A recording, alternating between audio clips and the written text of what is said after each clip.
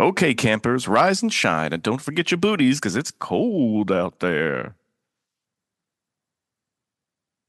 Welcome back to the Daily Poem, a podcast from Goldberry Studios. I'm Sean Johnson, and today is February 2nd, Friday, February 2nd, 2024. And that opening was an homage to the movie we discussed yesterday, maybe the greatest film, surely the greatest film ever made about February 2nd, Groundhog Day, because today is the day. It's Groundhog Day. And today's poem is in honor of that day.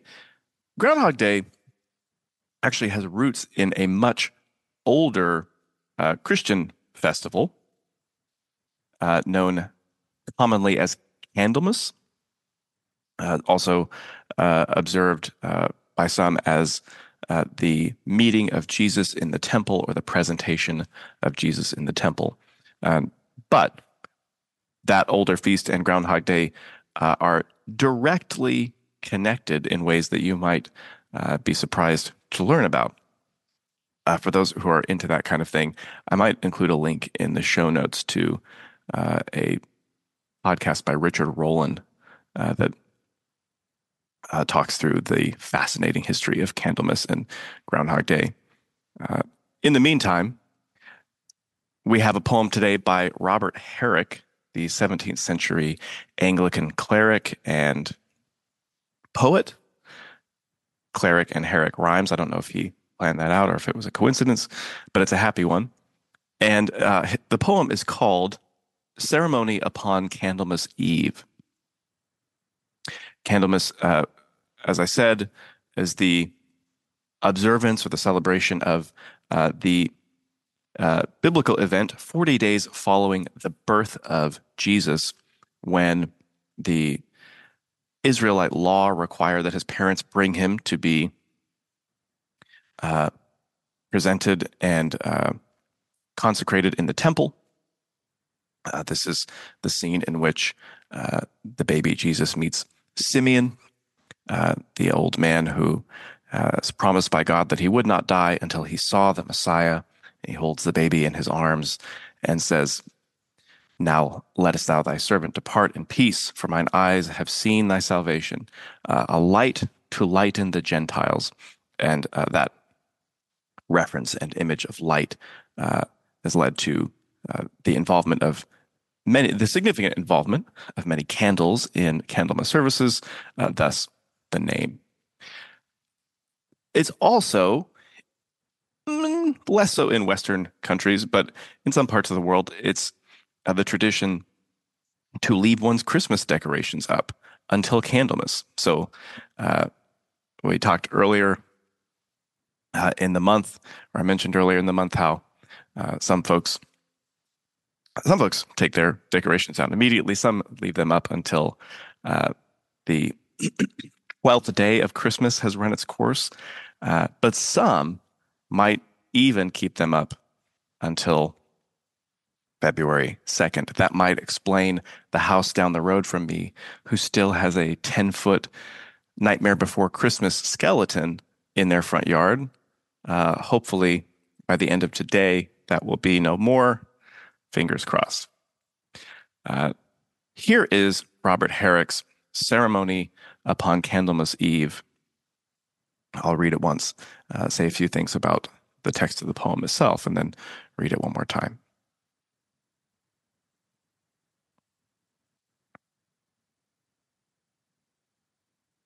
Down with the rosemary and bays, down with the mistletoe. Instead of holly, now upraise the greener box for show.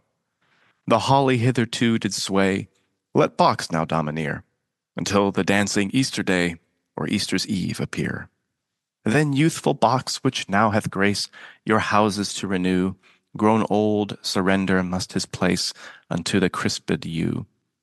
When yew is out, then birch comes in, and many flowers beside, both of a fresh and fragrant kin, to honor Whitsuntide. Green rushes then, and sweetest bents, with cooler oaken boughs, come in for comely ornaments to readorn the house. Thus times do shift, each thing his turn does hold, new things succeed. as former things grow old.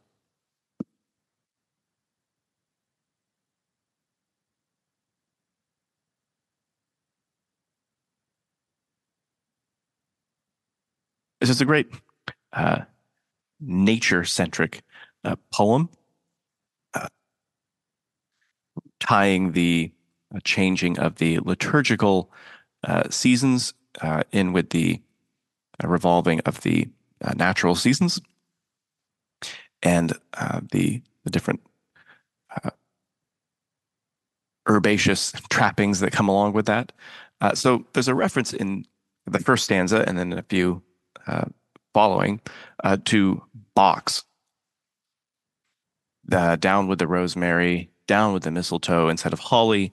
Now upraise the greener box for show. And this is not some storage object. This is a reference to the evergreen box tree, more common in Britain maybe than across the U.S. Uh, it's also, interestingly enough, traditionally a tree that its branches are placed in and around coffins. It's traditionally accompanied burials. The reason being, I imagine, that it's an evergreen. And this is a kind of symbol of the hope that those who are laid to rest will be uh, uh, raised again in the end of days, that their death will be but a sleep.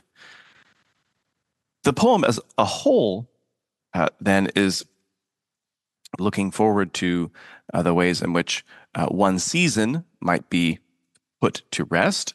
It's always hard to say goodbye to Christmas, uh, but it will come again.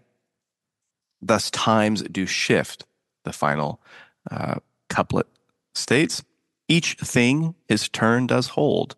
New things succeed as former things grow old. And this is an intriguing observation from a poet like Herrick, who's known for his uh, love of the Carpe Diem poem, the Seize the Day theme, his most famous poem, To the Virgins to Make Much of Time, Gather Ye Rosebuds While Ye May, is a great example of this subgenre of poetry.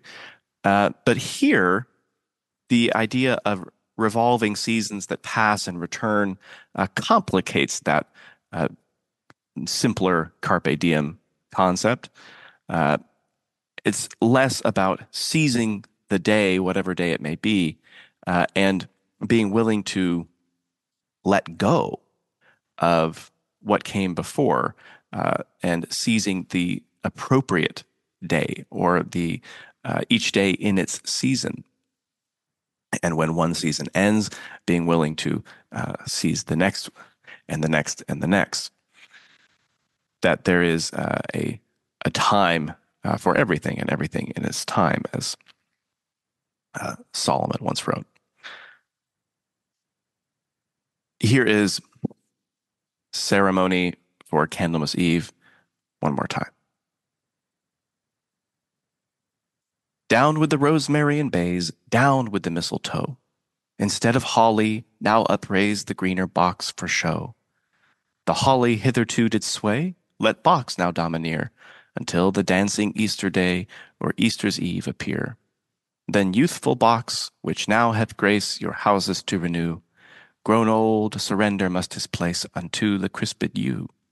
When yew is out, then birch comes in, and many flowers beside, both of a fresh and a fragrant kin, to honor Whitsuntide. Green rushes then, and sweetest bents, with cooler oaken boughs, come in for comely ornaments to re-adorn the house. Thus times do shift. Each thing his turn does hold. New things succeed as former things grow old.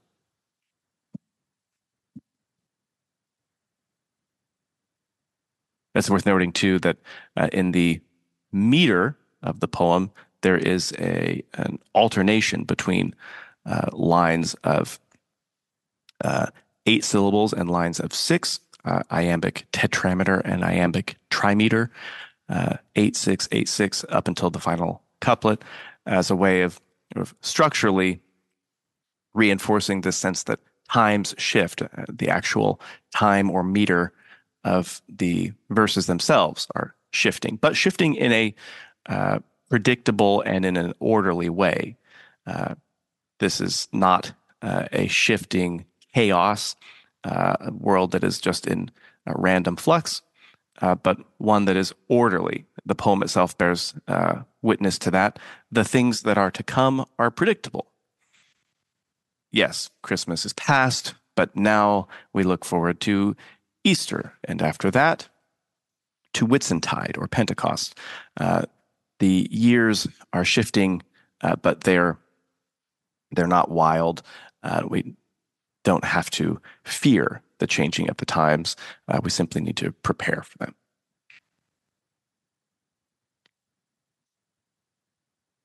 Well, this has been the Daily Poem. Thanks so much for listening. If we don't all have to relive this day over and over, we'll be back next week with another poem for you. To listen to past episodes or to support the show, please visit dailypoempod.substack.com. On behalf of our whole team at Goldberry Studios, especially our long-suffering engineer, Logan Green, who has to, among other things, listen to every word that we say, which cannot be easy. I'm Sean Johnson. Until next time, happy reading.